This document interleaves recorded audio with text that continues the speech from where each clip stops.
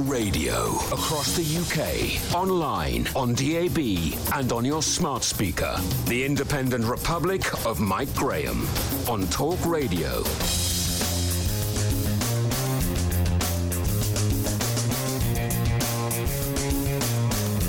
Good morning and welcome to the Independent Republic of Mike Graham right here at Talk Radio. We're at the start of a brand new week and it is a bit of a sombre morning as we take stock of the news that's been happening over the course of the weekend. The Queen wasn't able to make the Remembrance Sunday commemorations at the Cenotaph after all, and there appears to have been a lucky escape for the people of Liverpool after a taxi driver thwarted a suicide bomber who apparently wanted to detonate his deadly weapon in the midst of gathering crowds. It could have been a scene of absolute carnage, but luckily it didn't quite work out that way, and instead, thanks to the quick thinking of the cab driver, the chief suspect is dead. We'll be talking about that all morning, plus the aftermath of the ludicrous COP26, which, as predicted, appears to have been a colossal waste of time, money and, ironically, energy. Of course, Boris Johnson's hailing it as some kind of breakthrough from the beginning of the end of coal, but China and India might beg to differ. 0344 499 1000. Up first this morning, we're talking to Tom Hunt, Conservative MP for Ipswich. I'll be asking him about the horrific terrorist attack in Liverpool, why it is that Border Force personnel want to challenge their orders to return illegal migrants to France, and whether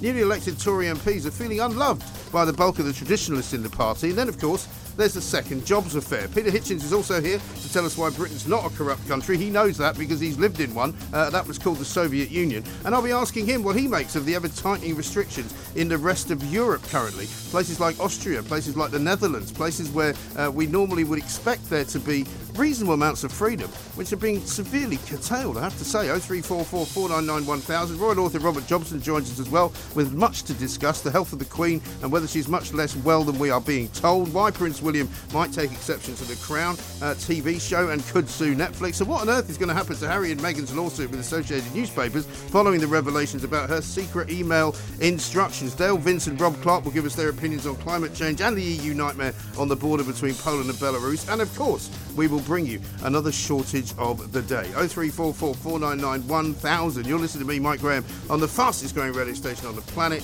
It is, of course, Talk Radio. Mid-morning with Mike Graham. Talk Radio.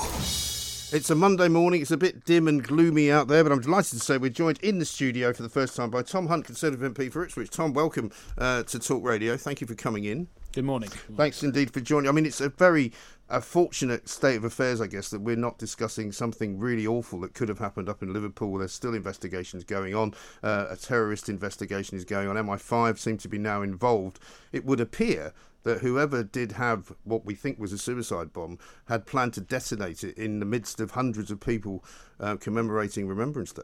Well, it certainly seems that way, and I think it was a lucky escape. And I think that the cab driver in question, I think it seems as though he acted pretty heroically, and his actions saved lives of potentially a large number of people. But it is disturbing, particularly when, as a country, we're all in remembrance for brave service personnel who've given their lives for our country. But it's deeply disturbing that we do have these unhinged individuals who hate our country, hate our values, and it needs to be thoroughly investigated. It does, doesn't it? And it's very difficult to know, and obviously we can't speak specifically about this case because we don't know the details of it enough. We have seen some arrests in the case as well, 3 other people suggesting there was some kind of a plot being put together. But it's really difficult to know, isn't it? We're always told there's tens of thousands of investigations going on at any one time. I mean, it must be very frustrating and difficult for the security services. It is. It does seem, though, that often we've seen over the last decade when there is an appalling attack, like driven by a certain ideology, that there tends to be a few at the same time. So, but as I say, it's early to speculate. But I mean, it's disturbing, and we need to get to the bottom of it. Yeah, we really do need to. So we will bring you up to date with all of the news that comes from Liverpool as it comes throughout the course of the morning. It looks like we have a very heroic taxi driver to thank for things not going much more badly wrong than they could have done. Tom, let's turn first of all to COP26. Alok Sharma looking a bit emotional. I'm going to give him the benefit of the doubt because I saw him interviewed on Andrew Marr yesterday, and he said he hadn't had much sleep. But sort of coming close to tears because you haven't been able to do something that nobody really thought you could do anyway. Seems to me it was a colossal waste of time and money, wasn't it?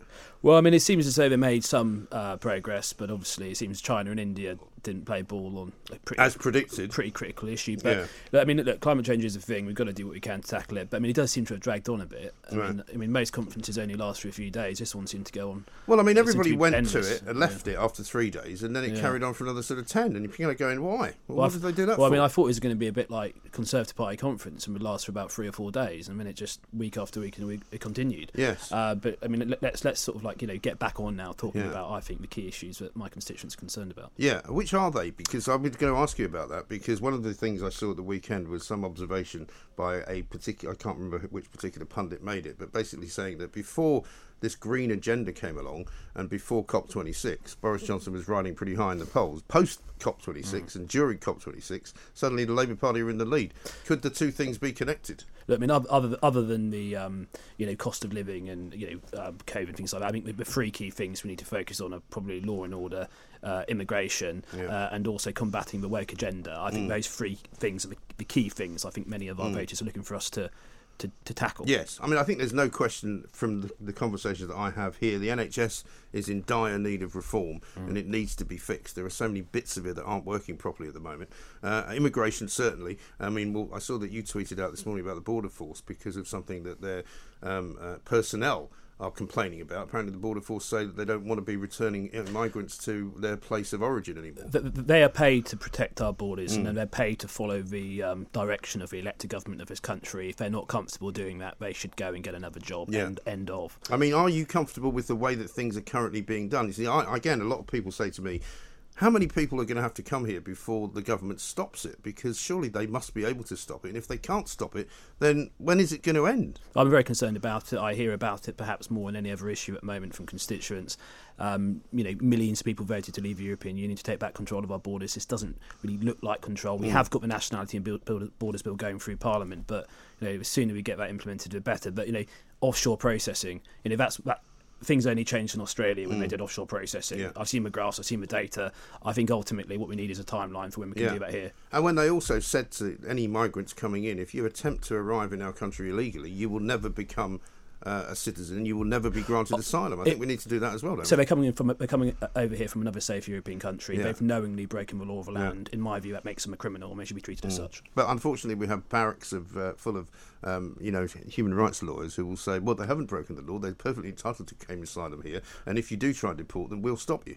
Well, I mean, they need to be taken on and challenged. I mean, right now we've got the courts and judicial bill going through Parliament at the moment, which seeks to end the 3 bites of the cherry that they all get before they're deported. We're cutting that. We're dealing with that at the moment because Labour are voting against that. And that's going to take a while to come into force, though, isn't it? All of this takes a while. April. All of this takes a while to come into force. I mean, I've been pretty outspoken on this issue for the last year. I'm deeply troubled by what's happening, but we have got a bill going through Parliament at the moment that will hopefully make a difference, but in my view it must involve offshore processing because it only changed in Australia when they embraced offshore processing almost overnight. The numbers coming attempting illegal crossings fell off a cliff. Right, because what I don't understand and why many people are concerned about this is that I get letters, I get emails, I get communications all over the country from people who say there's a hotel near me which seems to be full of these people who have been brought in. They're being put up in a hotel, have been there for several weeks or possibly months. Nobody really knows what's going to happen to them. Nobody really knows who they are in a lot of cases, and nobody really understands how long they're going to be here. I mean, I also want to make a point here, but I think there's actually a moral argument for dealing with this problem because we know that for every single economic migrant that comes here illegally and places pressure on the system, it limits our ability to show compassion towards the most genuine refugees, and we've seen that with Afghanistan. So it's absolutely critical we deal with this. I think illegal immigration is one of the top issues in the country right now, and it needs to be placed right at the top of the pecking order when it comes to the issues to tackle. I mean, I saw a report on it the other day in which it said that the large bulk, and by that I mean something like 90% of the people who are coming on these dinghies are from 5 countries. Iran, Syria, I think Iraq was another one, Afghanistan, and I think one of the countries like Libya or Eritrea. Okay. I don't actually think we can even say with confidence which countries they come from because a lot of them have no papers. They might say they come from a certain country, they might not. So I'm sure there'll be a lot of people saying they come from Afghanistan now in order to get the kind of treatment that Afghan refugees are getting. Potentially. Yeah, I think that's very likely, Yeah, I mean, it is a real problem. What about the state of play with the Green agenda? Because I think, a lot of people who have voted Tory in the last election, some of them for the first time, are saying, well, we're not going to do that again because he's trying to make us buy all sorts of heat pumps, make us pay more taxes. You know, the Conservative Party, as it is now, is not the party of low tax and low public spending, is it? I think most Conservative voters, want us to tackle climate change. They want us to care about the environment, but they don't want that to mean up to a point. But they don't want that to mean that we take our eye off the ball with regards to the other key issues that they care about. Yeah. And they're also, of course, concerned about what the agenda may mean for cost of living. So that is a balance that we need to strike. Right. And people care about climate change when you ask them if they care about climate change. They don't want to appear to be people that don't care about climate change. But it doesn't mean they want you to actually do anything that costs them any money. I think there's an element of truth in that, yeah. And people can't simply suddenly change over, as if they all live in these big houses in Putney, to having a heat pump in the house and paying 20,000 quid for something they can't afford, which won't be as good as the thing they've already got.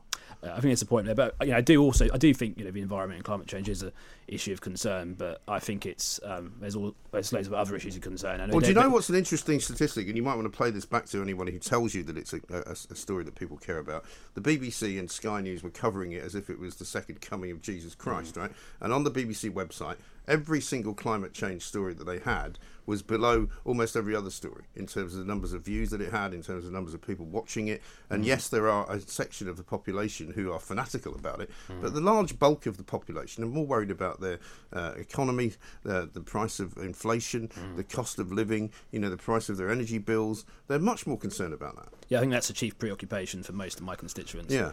But we did have this conference. It was in the diary for a long time. And now they're going to have another one next year. It was going to happen here, and I think that it was right. The PM was prominent in it, but I mean it's out of the way now. Right. Okay. Let's move on. Yeah, let's crack on. Let's forget about it. Let's talk instead about the state of the party itself. You're a newbie into Parliament, if you'll pardon my expression, coming in the 2019 election, along with a lot of other new MPs who we talk to a lot, by the way, here at Talk Radio, because I think you're the future in many ways. Tell me a little bit about how you're being treated, because there was a piece in the Sunday Times at the weekend by Charlotte Ivers in which she kind of painted a picture of cliques and people kind of not quite separated by walls but almost separated by walls, the like of Jacob Rees-Mogg supposedly not being that welcoming to some of the what he might regard as oiky figures who are coming from the red wall seats. I have to say, I think Jacob Rees-Mogg's always been incredibly polite. So he's a very polite man. I don't know where that came from, but I mean, I think a lot of his views and values are similar to mine and other new intake MPs. But I think we have got a lot of new constituencies represented by MPs who are, some of them are new to the Conservative Party. They're very different types of Conservative, and I think there's been a realignment in British politics. I think we either go along with that, embrace it, and continue to win, or we try and deny the reality, which means that I think we could lose. So, but some of the old guard, I mean, there's certainly a bit of I think a bit of arrogance and complacency there, and a bit of not embracing the facts. But is there a new Tory kind of spirit, if you like, in terms of it's no longer the older-fashioned kind of Tory from the Shires? Yeah. The bloke who's got an office in London, does a bit of work maybe for a law firm, but he's got a rather large estate somewhere out in the middle of Norfolk. Yeah. You're instead a younger guy coming in from Ipswich with a very different view of the world. I mean, I want the Conservative Party to be the party of working class, working people, and I think that a lot of our new MPs come from that background. It's very Thatcherite thinking, isn't it? It is, but I think a lot of it, is to do with. But a lot of our new voters who were Labour, they care most about things like immigration, law and order, right? And they voted for Brexit as well. They did. They voted for Brexit, but also immigration control connected to Brexit, and they want to see that delivered. Yeah. And I think that is, we've got to go with that realignment. Look at the people voting Conservative. That's what's driving it. It's the people who are deciding to vote Conservative. Right. And I think we've got to continue on that journey. There's been, I think, a pretty deep realignment in British politics. Yeah. And I think it's, I can't see the Labour Party winning back a lot of those voters anytime soon. We've got to deliver. Fundamentally, it lies with us. But, the Labour Party, I think, are a metropolitan, pro-woke, out-of-touch party that have failed in their job to represent the working class. So it's set up to represent the working class. They failed to do that. So, I think the red wall is a long way off crumbling. But as I say, we've got to deliver. We've got to deliver on immigration. We've got to deliver on law and order. And we've got to stand up for our country, its values, and combat the metropolitan woke BS we've seen coming out of this is the trouble. London, where we both spend a lot of time anyway, if you don't say you live here, is a very different place to the rest of the country. And I wonder sometimes whether even Boris Johnson doesn't get that, because inside of the Westminster bubble, you don't necessarily understand what it's like outside of that. Look, to be honest, there are a number of MPs from all parties who spend the majority of their time socialising with people within London, within a certain social clique. Yeah. So how can we possibly expect them to understand what the man or woman on the street is thinking? I'd say I go out of my way when I'm in my constituency to go to work in men's clubs and to talk with them. I actually much prefer doing that than actually. Haven't they all been shut down yet? No. They're the social clubs in Ipswich are thriving. Yeah. And actually, a lot of them were strong Labour areas, and actually it's now the area I get the best welcome. Right. So I'd actually rather spend time there talking to them, understanding their concerns, than perhaps talking to the glitterati. Yes, no, I think you're absolutely right. The glitterati are quite boring, really. I can tell you that. I don't get invited to many glitterati events, by the way. But let's also talk in a moment about the kind of the situation with the second jobs and all of that. But again, that seems to be part of the old Tory party in a way, doesn't it? The Sir Geoffrey Coxes of this world. Very brilliant mind, very interesting guy, very successful lawyer, QC. But does he really represent his constituents? Because his constituents tell me we've never seen him. We don't see him down here. He's very hard to get hold of. We write letters to him. He doesn't answer. He's spending an awful lot of his time doing other things. And that used to be the Tory party of old, didn't it?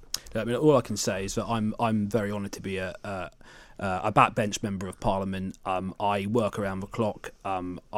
I can barely find enough hours in the day to do my job as an MP. So, if you're going to do a job properly, I simply don't know where you're going to get the time from to do much work. No, I think that's right. And also, I think to keep continually saying to people, well, of course, MPs need to make extra money on top of the 80-odd thousand that they get plus expenses. And people are going, what?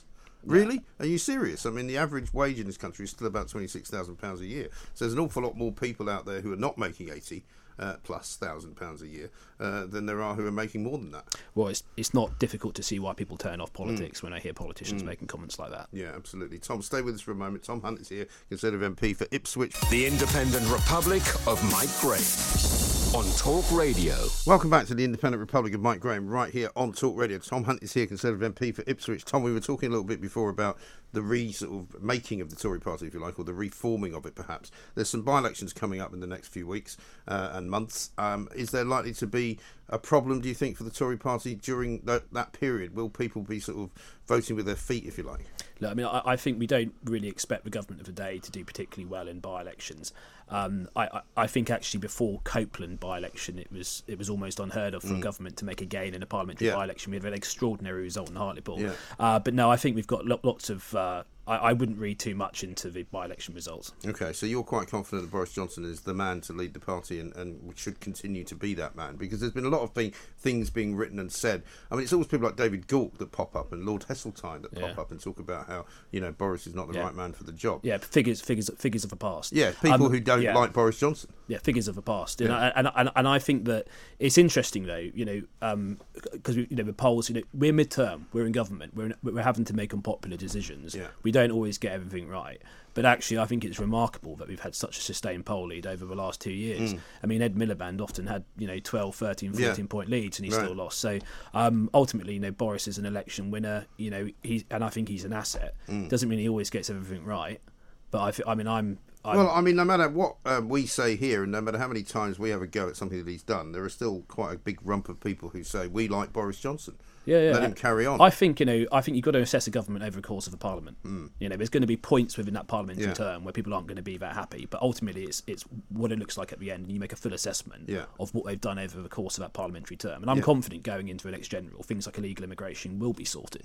And I think that's imperative. Actually, I think it needs to be sorted. I think it will. I think the Prime Minister gets how important it is. Sometimes these things take time, but he's been dealt an incredibly difficult hand with COVID and and everything else, and I think that there's been more successes than failures in my view, and maybe that's not a view that everyone will share, but that is my view. Listen, we live in very divided times, don't we? I mean, people disapprove of Boris Johnson, therefore disapprove of everything that he does. There's no longer very much room for nuance. You can't sort of like Boris Johnson but dislike some of the things that he does. Yeah. You either like him or you hate him. You either like the whole package. Yeah, I find that very frustrating, that we found ourselves so polarised by that kind of thing. Similarly with COVID, I'm not apparently. I'm certainly not an anti-vaxxer. I'm certainly not somebody who thinks that COVID was much less serious than it actually was. However, I think I do represent an awful lot of people now who just want to get on with life. They don't want us to go back into any kind of lockdown. They don't want Plan B talked about. They don't want us to go down the Austrian route where they're suddenly locking people in their houses unless they're vaccinated. I mean, there's a lot of weird stuff going on in Europe. My view is with COVID is, we need to get on. We need to get on. This is not for 99.6% of the population, this is no longer a killer virus, right?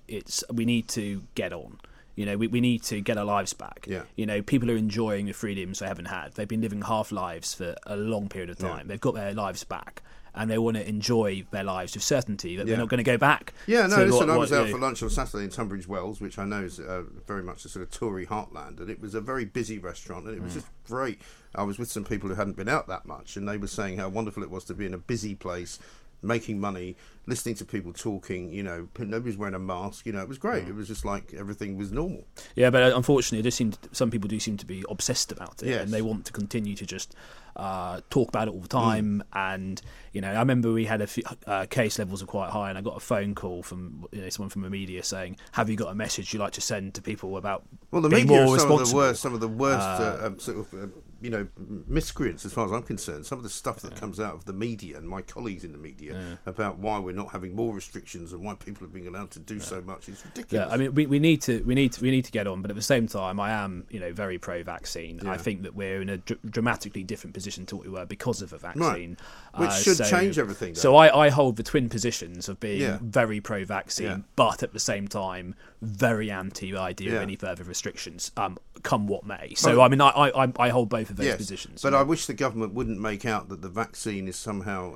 a restriction in itself, so that if you don't have it, there might be restrictions. They keep still pushing this kind of narrative, which a lot of people are fed up with. Yeah, I mean, I would say though that it's somebody's personal choice to have a vaccine, but I would encourage them to have it because it is slightly frustrating that there are constituents of mine waiting for hip and knee replacements in pain, potentially having to wait longer because somebody's been treated for COVID in hospital who actually, that's a very complicated story. If they'd had the vaccine, they wouldn't have ended up in hospital. So but there are plenty of people ending up in hospital who haven't had the vaccine. So I mean, it works both ways. The vast majority haven't. Vast majority. But the bottom line is, many people are in hospital for other reasons, and the reasons that many hospitals have got reduced capacity is because they've introduced reduced capacity. They didn't have to. Look, quite. I mean, I think we're basically in agreement. But I just happen to be very. I think everyone should go and get a vaccine. It's their choice, but I think they should go and do it. All right. Well, you're entitled to your opinion, and there'll be people out there going, "Get lost, Tom Hunt! How dare you suggest that?" Yeah. I mean, you see the row over the Tesco. So there'll be somebody listening who's agreed with everything I've said. Yeah. And because I don't agree with that thing. Yeah. Then all of a sudden, Well, let's hope we're a bit more sophisticated than that here at Talk Radio. But did you see the row over the Tesco ad at the weekend? Where and there's a new Tesco ad for Christmas where the Santa figure shows a vaccine passport, and you just think, why did you do that? Because of course now there's a huge row going on. People saying they're not going to go to Tesco's anymore. They're boycotting it because Santa's a fictional figure. He doesn't need a COVID passport. Did you hear what happened with Morrison's about those anti-EU? Was it anti-EU sausages or something like that? Something like that. Yeah. I mean, there's always a row going on somewhere. It's just best not to feed the troll, as they always say. We need to get better at disagreeing. I think we do. As a society. I mean, I'm very good at disagreeing. I do it all the time, and I don't fall out with people. Have a big disagreement. The next day you'll be in intense agreement or something. Yeah, it could well be. There's some people where it's hard. This could be the beginning of it, Tom. You never know. Tom Hunt, thank you very much indeed. Conservative MP for Ipswich. The Independent Republic of Mike Graham on Talk Radio.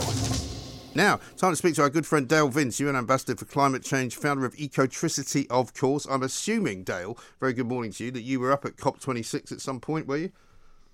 Yeah, morning, Mike. I was there for most of it, actually. I went for the first week and I didn't plan to stay for the second, but in the end I did. I was, blimey. You're a trooper. Enough. You're a trooper. I have to give you a lot of credit for that. It must have been a bit dull at times, wasn't it? No, never any dull moments there, I can tell you. Listen, but even the people that wanted it to happen are basically saying it was a complete and utter waste of time, aren't they? I don't think they are, actually. I think there is mixed opinion out there. But from my point of view, there was progress. It wasn't enough. It never is enough for environmentalists, but it was progress. For example, Mike, it's the first time the world has ever come together and written down the fact that we need to stop using fossil fuels at some point. So in the last 25 years, since Kyoto, that very first UN agreement on climate emissions, that's never been done because countries like Australia have prevented it. So now you've got China, though, and India saying we're not going to do away with coal. We're just going to make maybe less of it. Yeah, it's a start, though, isn't it? That's how it works. You know, that's how it works, Mike. Yeah, but, 25 years ago. Let's talk about proportionality and the amount of money, the amount of carbon that was used up for this whole ridiculous affair. You know, more than Scotland produces in an entire year. You know, Alok Sharma practically in tears at the end of it. I'm not surprised. I was in tears watching him as well, but not for the same reason. You know, it seems to me that there's an awful lot of nonsense being talked and an awful lot of money being spent. And the idea that we're supposed to somehow convince the developing world that they can't have wealth and they can't spend their money on decent energy and they can't have cars that they can drive around in because that would be damaging. And in order for them to do that, we have to pay them a load of money. It seems to me the model's all wrong, doesn't it? A bit arrogant. But I think if you look at it that way, then it is all wrong. But I don't think that's quite the right way to look at it, Mike. I think what we have to do as a world is stop using fossil fuels. And there is a difference between developed and developing countries in that respect. You know, we've got our economies to a place where we're relatively wealthy and advanced and that kind of stuff. And these developing countries saying, well, why can't we have that first before we stop using fossil fuels? And that's the essential tension, I think, within the world around ending but it's a good question, fossil fuels. Isn't it a good question? Absolutely, it's fair. It's absolutely fair. And so there's talk, and in fact, there's funding for developing countries to, to compensate them for that and to help them. But where's that funding coming from? It's coming from us, obviously. Yeah, it's about I don't want to give them any. And what if I don't want to pay it? Well, where's my voice being heard? Well, where's my voice being heard? I think you've got a channel, Mike. Your voice gets heard. There's no doubt about that. Well, I suppose you could. I'll let you get away with that one. But at the same time, my point is that there's an awful lot of people that agree with me that we have got enough problems in our own countries to pay for. We've got people living on the streets of this country who can't afford to live in a house because the energy prices are so high, and they simply cannot get the money together. So, I mean, a lot of people here don't believe that we should be helping other countries just to be virtue signalling not using coal. Yeah, it's not about virtue signaling, though. The climate crisis will be the biggest problem that we've ever had to deal with. Way bigger than the coronavirus, the lockdown that we've endured Well, these last 2 years. That's what everyone was saying 2 weeks ago. We were a minute to midnight 2 weeks ago. Where are we now? Yeah, all these metaphors like 5-1 down at half-time, according to Boris Johnson, then it was a minute to midnight. I don't think they're really very helpful, We just have to look at the science. We've got 10 years to reduce our emissions by about 50% so that we can keep the planet to 1.5 degrees of warming since the Industrial Revolution. If we do that, we avoid the worst effects of the climate crisis. And we're already feeling those effects. We know that it's going to be very bad. What's going to be very bad? The climate crisis, Mike. The change in the environment. What is it that's going to be so bad that hasn't been happening before? I mean, I had Christian Wolmar talking to me the other day about autumn, who was describing some wind and some leaves falling down on the tracks as a weather event. It's called autumn, isn't it? Yeah, there's a difference between weather and climate. If you look back at the last 12 months, we saw record temperatures, we saw record dry spells, record rain, we saw bushfires, even in Siberia, not renowned as a hot country. The world is on fire at times last year and flooded. We had record flooding. Yeah, but can you honestly say that the impact of huge, bigger and more densely populated areas is not to blame for some of the flooding, is not to blame for some of the fires? You're going to tell me that some of the husbandry of land has not caused fires not to be controlled in the same way as they used to be because of green policies in certain countries? Are you going to tell me none of that's true? I think most of that's not true, Mike. The flooding was caused by rain, exceptional rain. Like in Europe, we had 2 months rain in 2 days. I mean, nothing can cope with that amount of rain. My house in Wiltshire flooded 3 times in a week, right? And do you know why? Wow. Because the guy behind, because the farmer behind the house decided to plough the field behind the house instead of leaving it fallow, where horses used to graze and where there was enough grass to absorb any water that fell. But because he turned it into a literally concrete patch, the entire village that I lived in flooded. And that was all down to him. Wow. Is that an independent assessment of that or your opinion, Mike? Well, I was living through it, Dale, so I wish you wouldn't patronise me and make me feel bad. No. It's affected my mental health, mate. You know, you're having a go at me when you're making me think back to that traumatic time. You know, the point is this. The village had only ever flooded once before in the 1950s, right? But it had flooded before. And then it flooded again, and this was in the 1990s, right? And it was all due to the change in the environmental area around the housing. Simple. And also another places in Wiltshire, and Wiltshire's a place you know well, I'm sure, it's not a million miles from you, a lot of new build housing was built in places where there didn't used to be housing. And so suddenly you've got more cement, you've got less places for water to go. Bingo, you get more flooding. That's true. That happens. You can look at the weather records, Mike, and we are having record amounts of rain and heat and drought. You know, the 1 in 100 year records are falling all of the time. And that is a very clear sign that our climate is changing, not our weather, our climate. But we've only been keeping records for 250 years, Dale.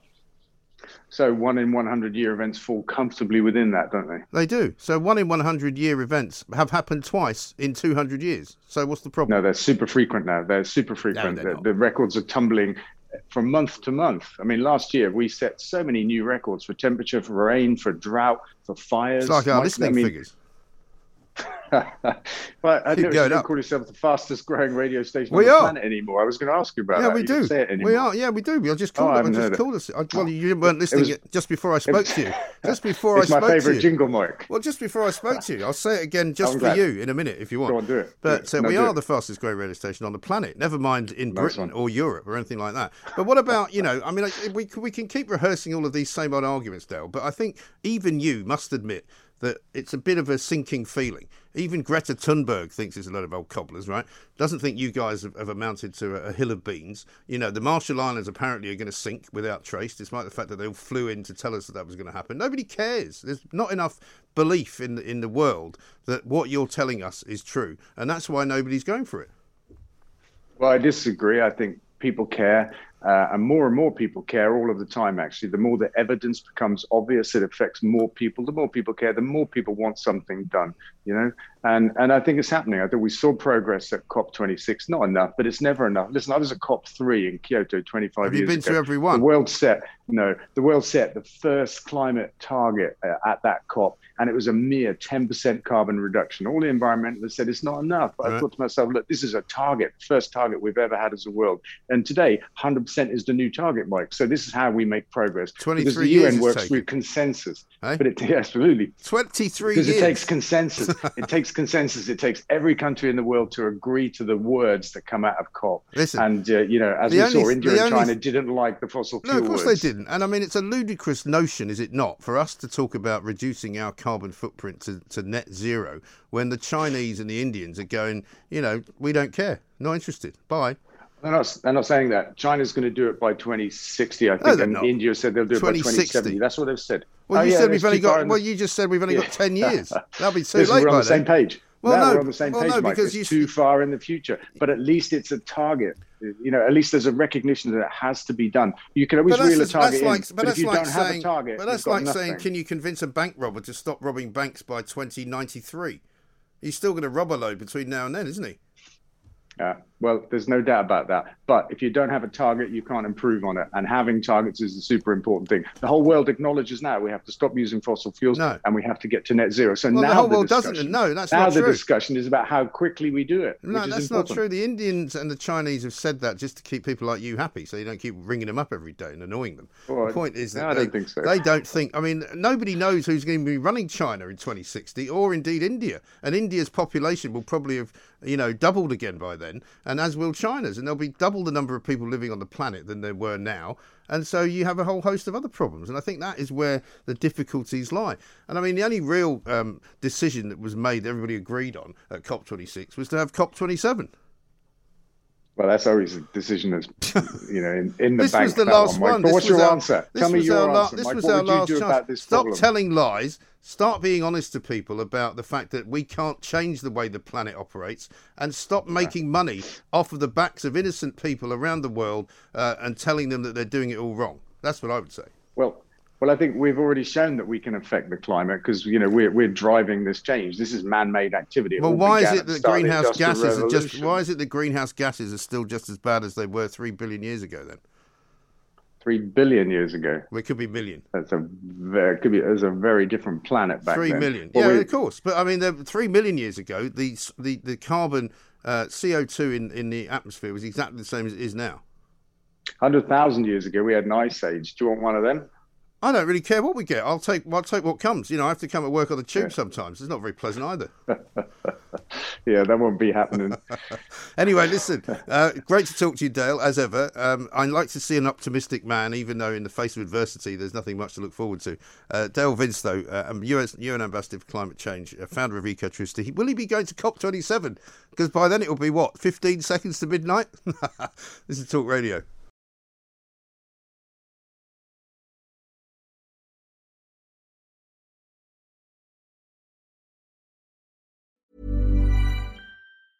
There's never been a faster or easier way to start your weight loss journey than with PlushCare.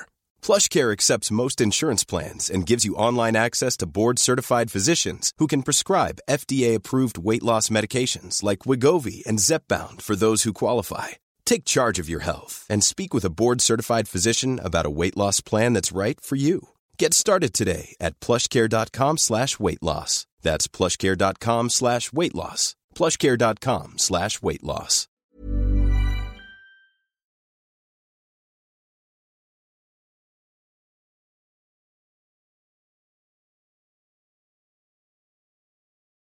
The Independent Republic of Mike Graham on Talk Radio. Now, let us say, without further ado, a very good morning to Mr. Peter Hitchens. Peter, very good morning. Good morning. Thank you very much for joining us. We may have to interrupt you if there's a little press conference that we must go and check out for a minute or two. Let's get on with it then. So let's get on with it. You wrote this weekend that you're sure that Britain is not a corrupt country. I'm not sure everybody would agree with that. Well, it seems to be a very wide definition of corruption in some people's minds. They use the word very loosely because they don't like some particular politician or form of politics. That's another question. I wasn't defending the political parties or the government or Al Johnson or anybody when I said this. I just think people should be careful how they use language. I lived in a corrupt country, the Union of Soviet Socialist Republics. Yeah. I had to bribe people simply to continue my daily life. And I have to tell you, it's completely different from anything I've experienced here. If you had, for instance, always to carry a £20 note on you in case you were stopped by the traffic cops and had to bribe them, then you'd know the difference. If you had to bribe council officials to get your garbage taken away, or bribe your dentist to have anaesthetic, then you know the difference, or bribe your teacher to make sure your child got good marks in school. That was what went on in the Soviet Union. It doesn't go on here, and it's ridiculous to pretend that we've reached that stage.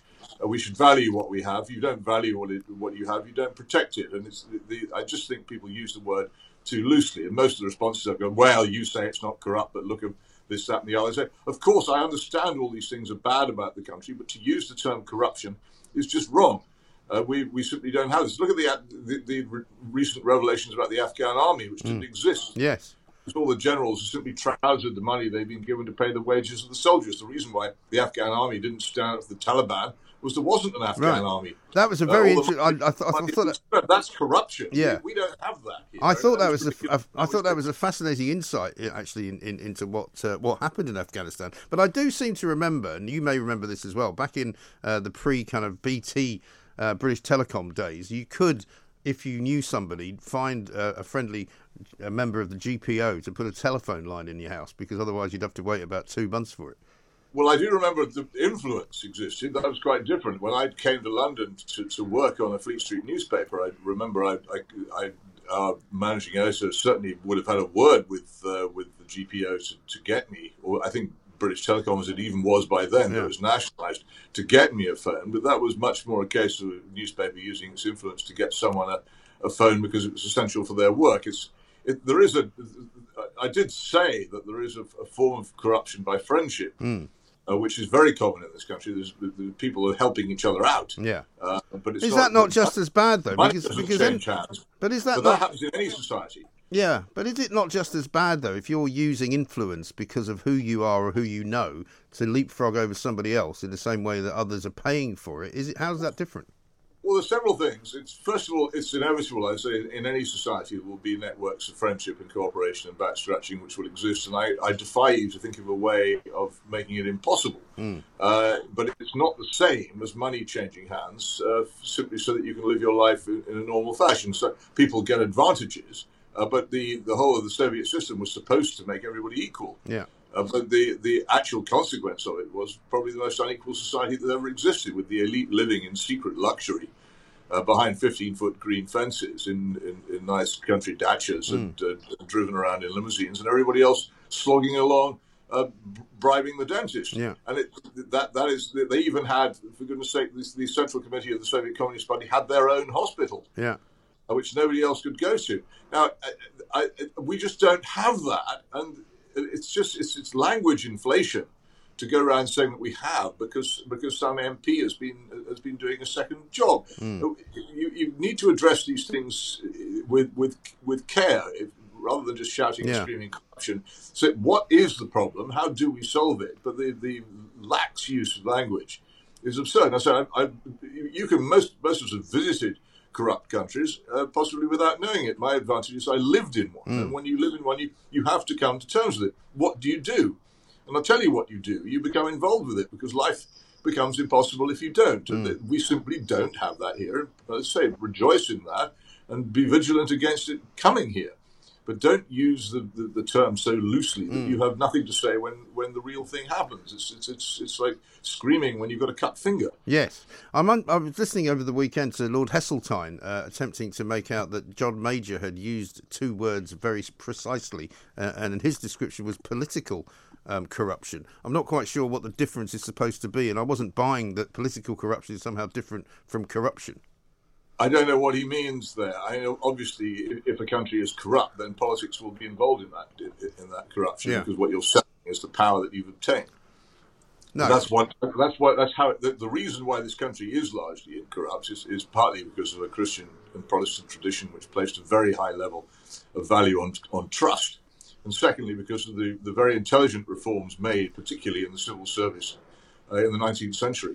Which created a governing system which was based largely upon merit. Now, we've done as much as we can in the last 50 years to undo that, but a lot of it still exists. Also, we still do have, to some extent, reasonably vigilant media who can actually point out and expose corruption when it happens. And this is also weakening. And we're moving towards circumstances where we may well become a corrupt country.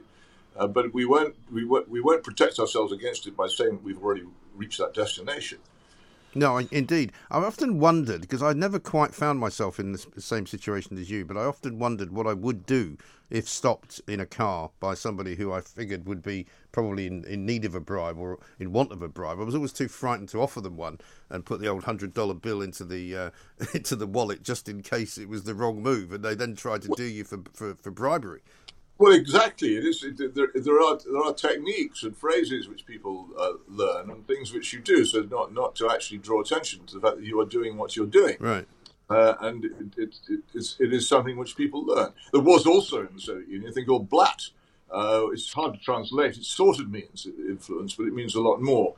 So a friend of mine whose grandfather was a Red Army general. He was very upright, old-fashioned old Bolshevik, very honest and determined to be straight. But when it came to her choice of school, he knew she was clever, and he wanted her to go, his granddaughter, to go to the best school in Moscow, school number 1, which was an extremely good school. And once in his life, he used his influence as a Red Army general to get her into that school.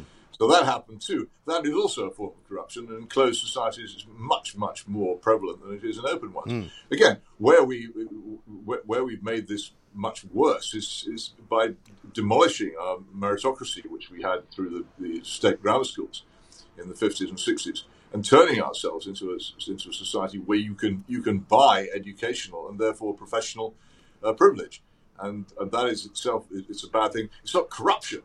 But it's wicked. Yes. It's I wrong. Think it also happens. If you're truly against it, then I say one of the things you would absolutely do would be to restore meritocracy in education. Oh, no, the 11 plus is so horrible, we can't do that. That's discrimination. Well, okay, in that case, if you don't have that, then what you will have is what we do have, yeah. Which is basically privilege available only to the wealthy. Yes, and I don't remember the 11 plus particularly casting people who didn't pass it or didn't do too well in it into the sort of abyss of the bottom of the pile. You know, people went to secondary modern schools and learned things perfectly well and got reasonably good jobs afterwards. It wasn't the end of their careers as such, was it? No, in fact, there's a guy called Stroud who's written a very interesting book about the secondary modern schools, called Secondary Mod, which goes into the fact that many of the secondary modern schools are actually rather good and got their pupils by one way or another good A-levels or even into university. Some of them were, of course, terrible, but then so are some of the modern comprehensives, possibly even some of the ones classified by Ofsted as outstanding, which 1 in 5 of our secondary schools apparently are. 1 in 5 outstanding, isn't that good? Isn't brilliant, yeah. It's like all those fantastic numbers of A stars and A grades and first-class degrees we churn out these days. What a great education. Well, I mean, one of the things that's always been a curiosity to me is why schools individually strive for an Ofcom 1, Ofsted 1 rather, when they know that the only thing that's going to happen once they get an Ofsted 1 is that they're going to become an overcrowded school and they'll quickly become an Ofsted 2/3 again. And the way to get a 1 is not actually through academic excellence. It's about having very interesting, social programs that people can learn things about, other countries and other cultures and all sorts of stuff like that. But as soon as a school gets an Ofsted 1, it immediately falls into rack and ruin. Well, I suppose so, except that almost all schools which are any good develop techniques of selection. Yeah. All good schools are selective, but what you can't do is select openly. You have to select by some kind of back door and deciding you'll only take pupils from such and such a school, or limit your catchment area to such a size that almost nobody can get there, or whatever it happens to be. Or you can simply, the headmistress can get in the papers saying, I won't have people with funny hairstyles in my school, thus sending a signal to a large part of the population of the town that they won't get in. All that sort of stuff is part of our education system. We have masses of secret, unacknowledged, uncontrollable selection. But the one thing we will not have, and which is illegal under the Blair Education Act, is selection by ability. That's not allowed. All other forms of selection you can do as much as you like. These are, I suppose you could say, forms of corruption, but I say they simply don't equate with the actual money bribe system which exists in truly corrupt countries. No, I'm sure that's absolutely right. We're just going to take a little break from you, Peter, because this Liverpool police press conference is underway. Let's go and check it out. It has to be taken to Liverpool Women's Hospital, which was about 10 minutes away. As the taxi approached the drop-off point at the hospital, an explosion occurred from within the car. This quickly engulfed it in flames. Remarkably, the taxi driver escaped from the cab. He's been treated for his injuries that he sustained, and he's now been released from hospital. Emergency services quickly attended the scene, and Merseyside Fire and Rescue extinguished the flames. It quickly became apparent then that the passenger remained in the vehicle and was deceased. Army Ordnance Disposal officers have examined the scene at the hospital and made the area safe. Following discussions with Army Ordnance Disposal, we are able to confirm that this is being treated as the ignition of an explosive device. Our inquiries also indicate that the device was brought into the cab by the passenger. We believe we know the identity of the passenger, but we cannot confirm this at this time. Our inquiries have led us to 2 addresses.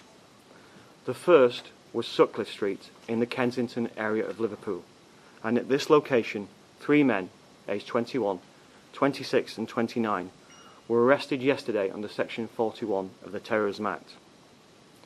A short while ago, again in the Kensington area, a further man, aged 20, was arrested under Section 41 of the Terrorism Act. They will be interviewed later today by counter-terrorism detectives. The Sutcliffe Street address was searched overnight, and further searches will take place today. A second address has also been searched at Rutland Avenue in Sefton Park. At this location, significant items have been found. Further searches will be necessary today and potentially into the coming days. A cordon is in place at this location, and 8 families have been evacuated at this time.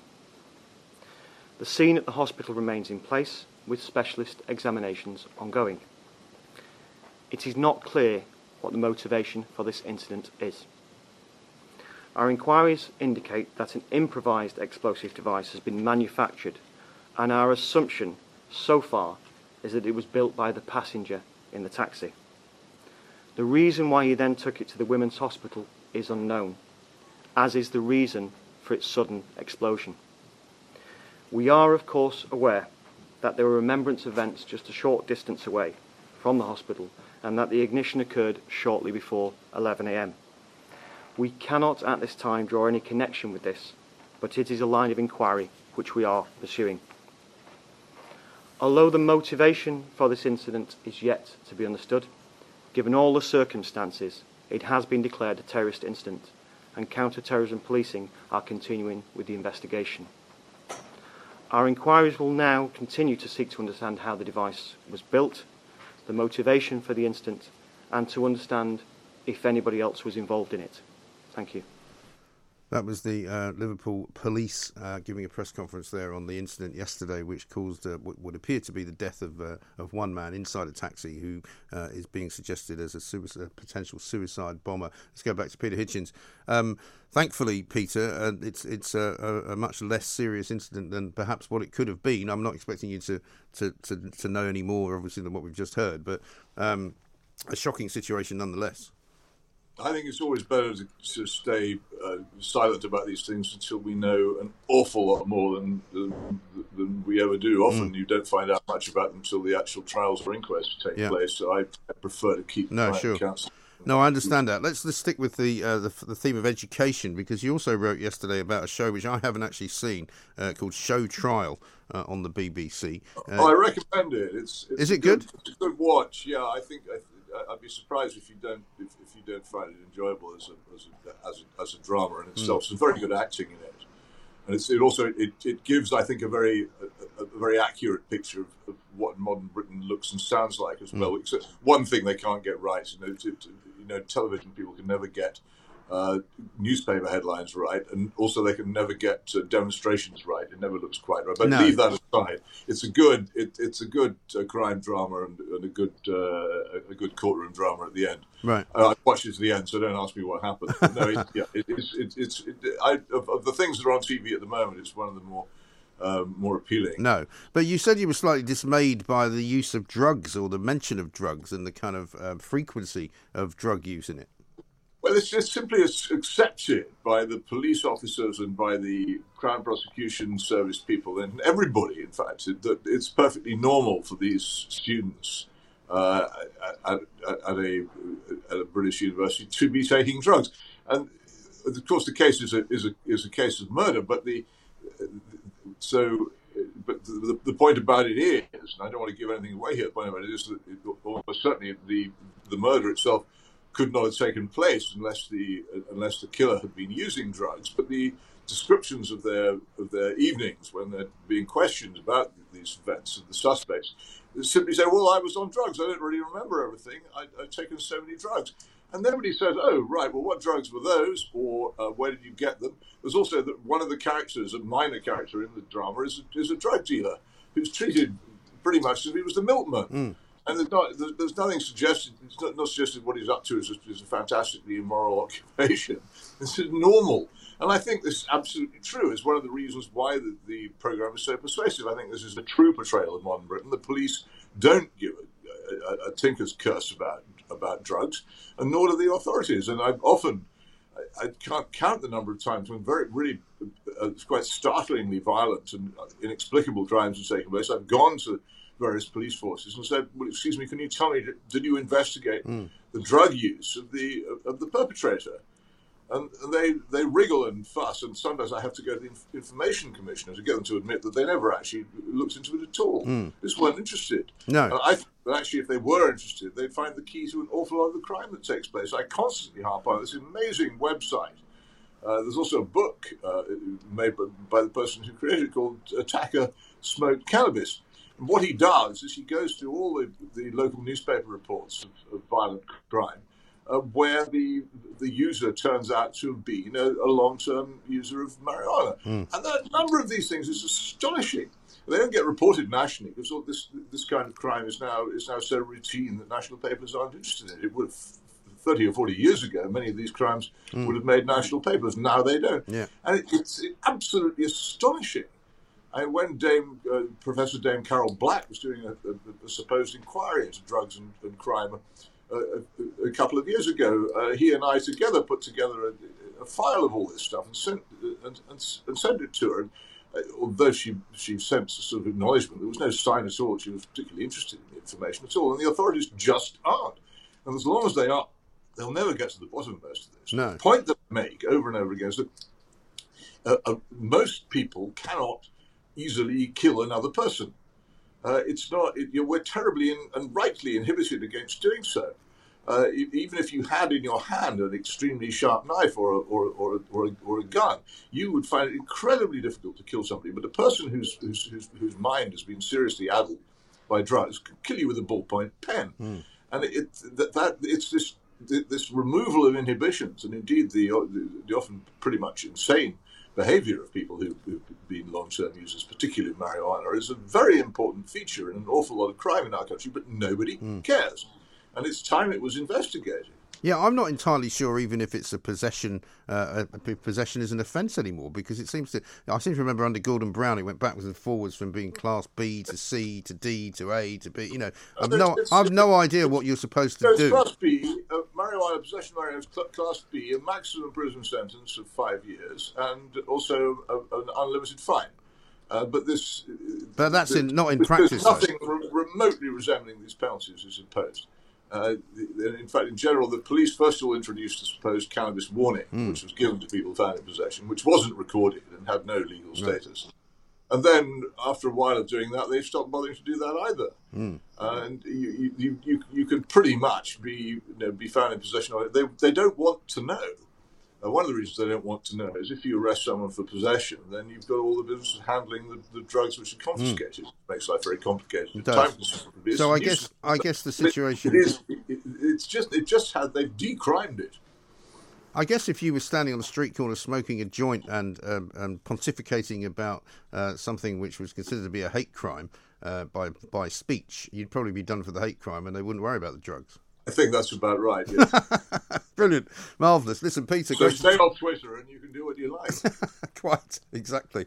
Great to talk to you, as ever. Sorry for the interruption. Peter Hitchens, Mail on Sunday columnist there, talking about the drug use of people in this country, but also why he believes that Britain is not, in fact, a corrupt country. Also, we heard from the Merseyside police there about the incident that happened yesterday outside the Women's Hospital. It would appear that it is being treated as a terrorist incident. It would appear that there have been people arrested, 4 other people now, in addition to the man who appears to have died in the back of the taxi, who would appear to be the perpetrator of the alleged terrorist attack. And it would also seem as though they have confiscated some relevant items from the home of some of these people.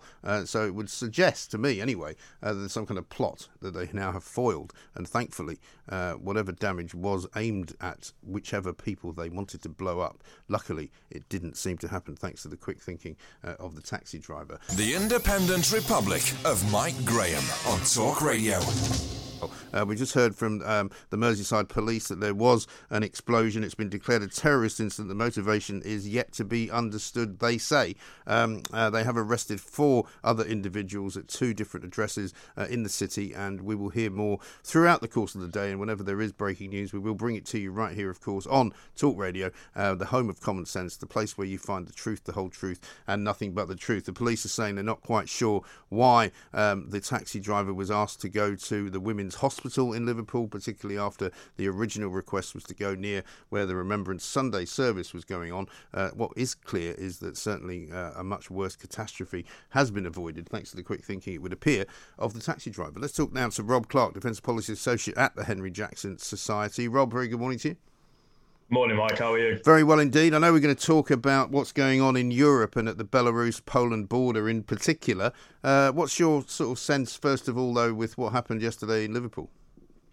Oh, it's incredible, isn't it? I mean, events are coming in at the moment. Like you've just said, we've just heard it has been declared a terrorist incident. I think that's really important. Obviously, there's a lot of suspicion it was terror-related, but the police still haven't revealed the motivation. That's the key.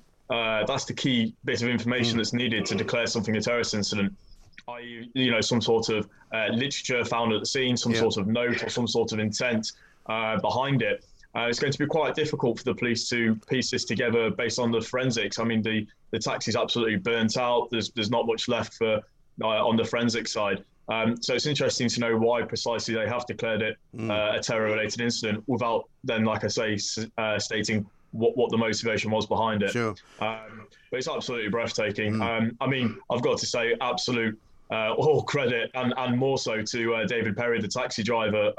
Absolute talk about selfless commitment, and it shows again the great British public.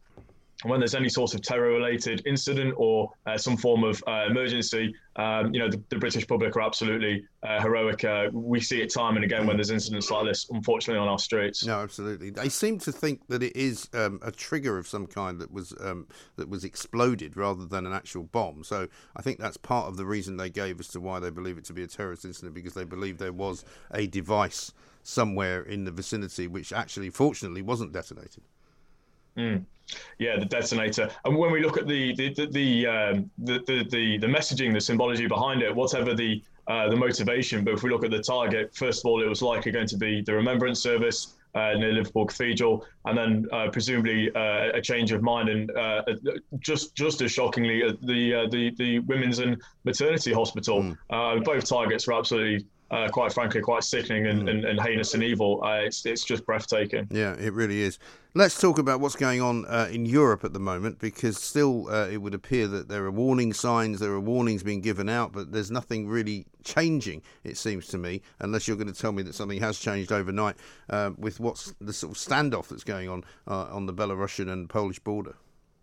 Well, nothing's changed overnight in terms of what's happening, but I think what's crucial is now potentially NATO are going to be getting involved where the EU are found to be lacking. So the EU Foreign Minister Joseph Borrell has condemned it and insisting that Belarus do something about it, and these actions must stop. Merely saying that isn't going to motivate the Lukashenko regime in Minsk, nor their financiers and backers in Moscow, Putin.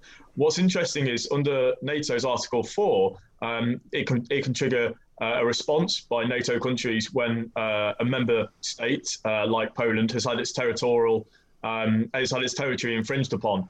So we've seen quite often the Belarusian security forces push and shove and almost orchestrate this mass exodus over the border.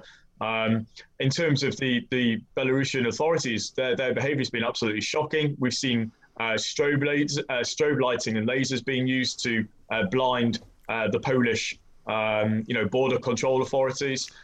This goes against international convention. So there's a whole host of security implications. And it's important to note that Belarus is, by all intents and purposes, a satellite state for Russia. So it's going to be incredibly difficult to bring the Belarusian government to bear. They won't be able to do so. It's going to be trying to use leverage with Putin. Now, Putin's not stupid, as we know. He's been watching Europe, or especially Britain and America, tilt towards the Indo-Pacific. And he's been very, very clever manipulating both the situation in Ukraine and Belarus. The two are absolutely linked and go hand in hand. We see 100,000 Russian soldiers mobilizing on the Ukrainian border over the last few days.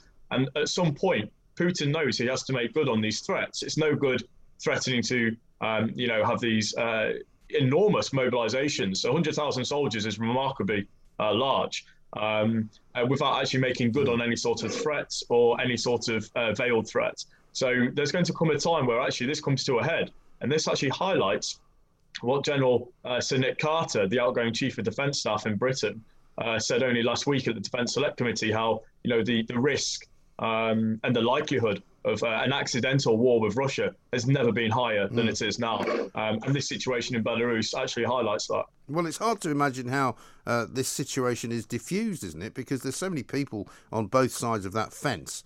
And it is obviously a very volatile situation. We're being told, or there are stories certainly, whether they're confirmed or not, that some of the young men who are coming from the Middle East are being given pills, possibly barbiturates, possibly uppers, to kind of make them into slightly more crazed fighting machines. I don't know whether that's true, but certainly the Polish authorities are saying that. They're hinting as well that the people over there should not take any pills handed out by Belarusian soldiers. I mean, it really is quite a nasty situation.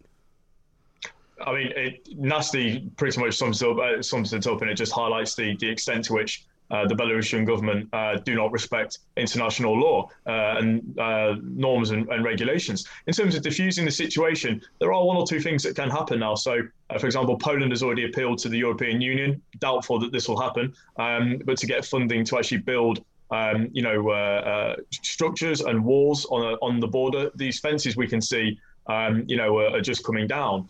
Britain as well, we've actually sent around 10 or 12 Royal Engineers, an advisory team to Poland to advise on how to reconstruct and reinforce these borders that are getting pushed through. So there's a few things happening now. The diffusion, I mean, look, this goes to highlight just how borders do have a place still in 21st century, when people say, oh, Europe is borderless, and people, the free transport of people. It absolutely undermines that, and unfortunately, we're going to see this on the shores of Britain. I think last week on Thursday was the highest ever recorded number of migrants made the crossing over the Channel, and a large portion of them have come from sort of Belarus into Poland from the Middle East, and this is only going to get worse in the short term. And where exactly is the recruitment going on? Because, I mean, it's much easier to say that Russia is encouraging these people to come into Belarus than it is to imagine how that works. I mean, how does it actually work? Well, I mean, in terms of Russia's influence, Russia basically completely finance and support the Belarusian government. So in terms of this all comes down to the sanctions that the European Union, quite rightly, placed on Belarus after the so-called re-election of Lukashenko. So it's a direct pushback against those EU sanctions. Belarus are trying to hit the EU where they can hardest, which is the borders, and creating security problems that we're seeing now, which will reverberate, like I say, all the way back into England. And like I say, with Russia. So the EU sanctions aren't actually that effective when you've got Russia pretty much bankrolling the Belarusian government. Belarus is incredibly important to Russia for a whole host of strategic reasons. It gives them immediate access to northern Ukraine, which they can't get from the other side. And it also connects them to their enclave in Kaliningrad, where they've got their intercontinental ballistic and cruise missiles. So Belarus strategically is incredibly important to Russia, more so than Ukraine. Right. So Russia will go to any length in terms of propping up and securing the Belarusian government that's obviously pro-Moscow, like Lukashenko. And this is just more kind of posturing in a way, isn't it, from Putin? Because he can get away with it in the same way that he could, if he wished, slightly withdraw some of the gas supply to Western Europe, in the same way that he can mess about, if he wishes to, on various other borders with some of the former Soviet satellite countries, in the same way he can go to, as you say, Ukraine or indeed Belarus. But, I mean, he doesn't really want an accidental war with the West, does he? No, he wants it no more than we do in that sense. I mean, Russia are incredibly weak economically. They're still grappling with COVID domestically. So there's a whole host of domestic political reasons. But again, this comes back to why Putin does what he does. Russia respects strength. Putin is a very, strong in that sense leader for the Russians. So whenever he raises these security issues or threats, it makes him appear quite strong at home. We know here it's not the same, and we can counter that with in the news and with the narrative that we're doing now and messaging. But in terms of going forwards, like I said, Putin knows that sometime he will have to make good on these threats or veiled threats. He's doing that now with Belarus and probing and testing the European Union with the Polish border. But also with Ukraine, there will come a point where he knows he can't just keep mobilizing tens of thousands of soldiers, then pulling them back again. So this is what I mean or this is what General Carter meant, where we are at a very dangerous time where the risk of accidental war has never been higher. Nobody wants this, especially over a border with Poland and Russia. But what's important is actually to support Poland through NATO. And I completely support the triggering of Article 4 if it goes ahead. With how to support how to support Poland with their territorial integrity. We'd expect it of ourselves. We'd expect it of the French, dare I say, or the Spanish. So we should absolutely support Poland. It's important to note as well, in terms of European countries, there's no real stronger ally of Britain than Poland. If we look back through World War II and even before that, Poland is one of Britain's strongest allies. So I support the support of Poland absolutely unequivocally in this sense. Okay. Rob, thanks very much indeed. Rob Clark, Defence Policy Associate at the Henry Jackson Society. They're talking about the bad and getting worsening situation over there on the border between Poland and Belarus. NATO probably now having to get involved in order to smooth things down and to make sure it doesn't actually escalate into something much bigger than it has already. It doesn't look good. It certainly is not a good look for the European Union. They seem to have been able to do absolutely nothing about the trouble that's been caused on that particular border, and they don't seem to be able to find a way around it either. Talk Radio across the UK, online, on DAB and on your smart speaker. The Independent Republic of Mike Graham on Talk Radio. If you enjoyed that, be sure to catch the whole show 10 till 1, Monday to Friday on Talk Radio via DAB, online or via the Talk Radio app. And if you have an opinion on the stories we cover, we'd love to hear from you. Call us on 0344 499 1000 or tweet at Talk Radio during the show to have your say. Mid-morning with Mike Graham. Talk Radio.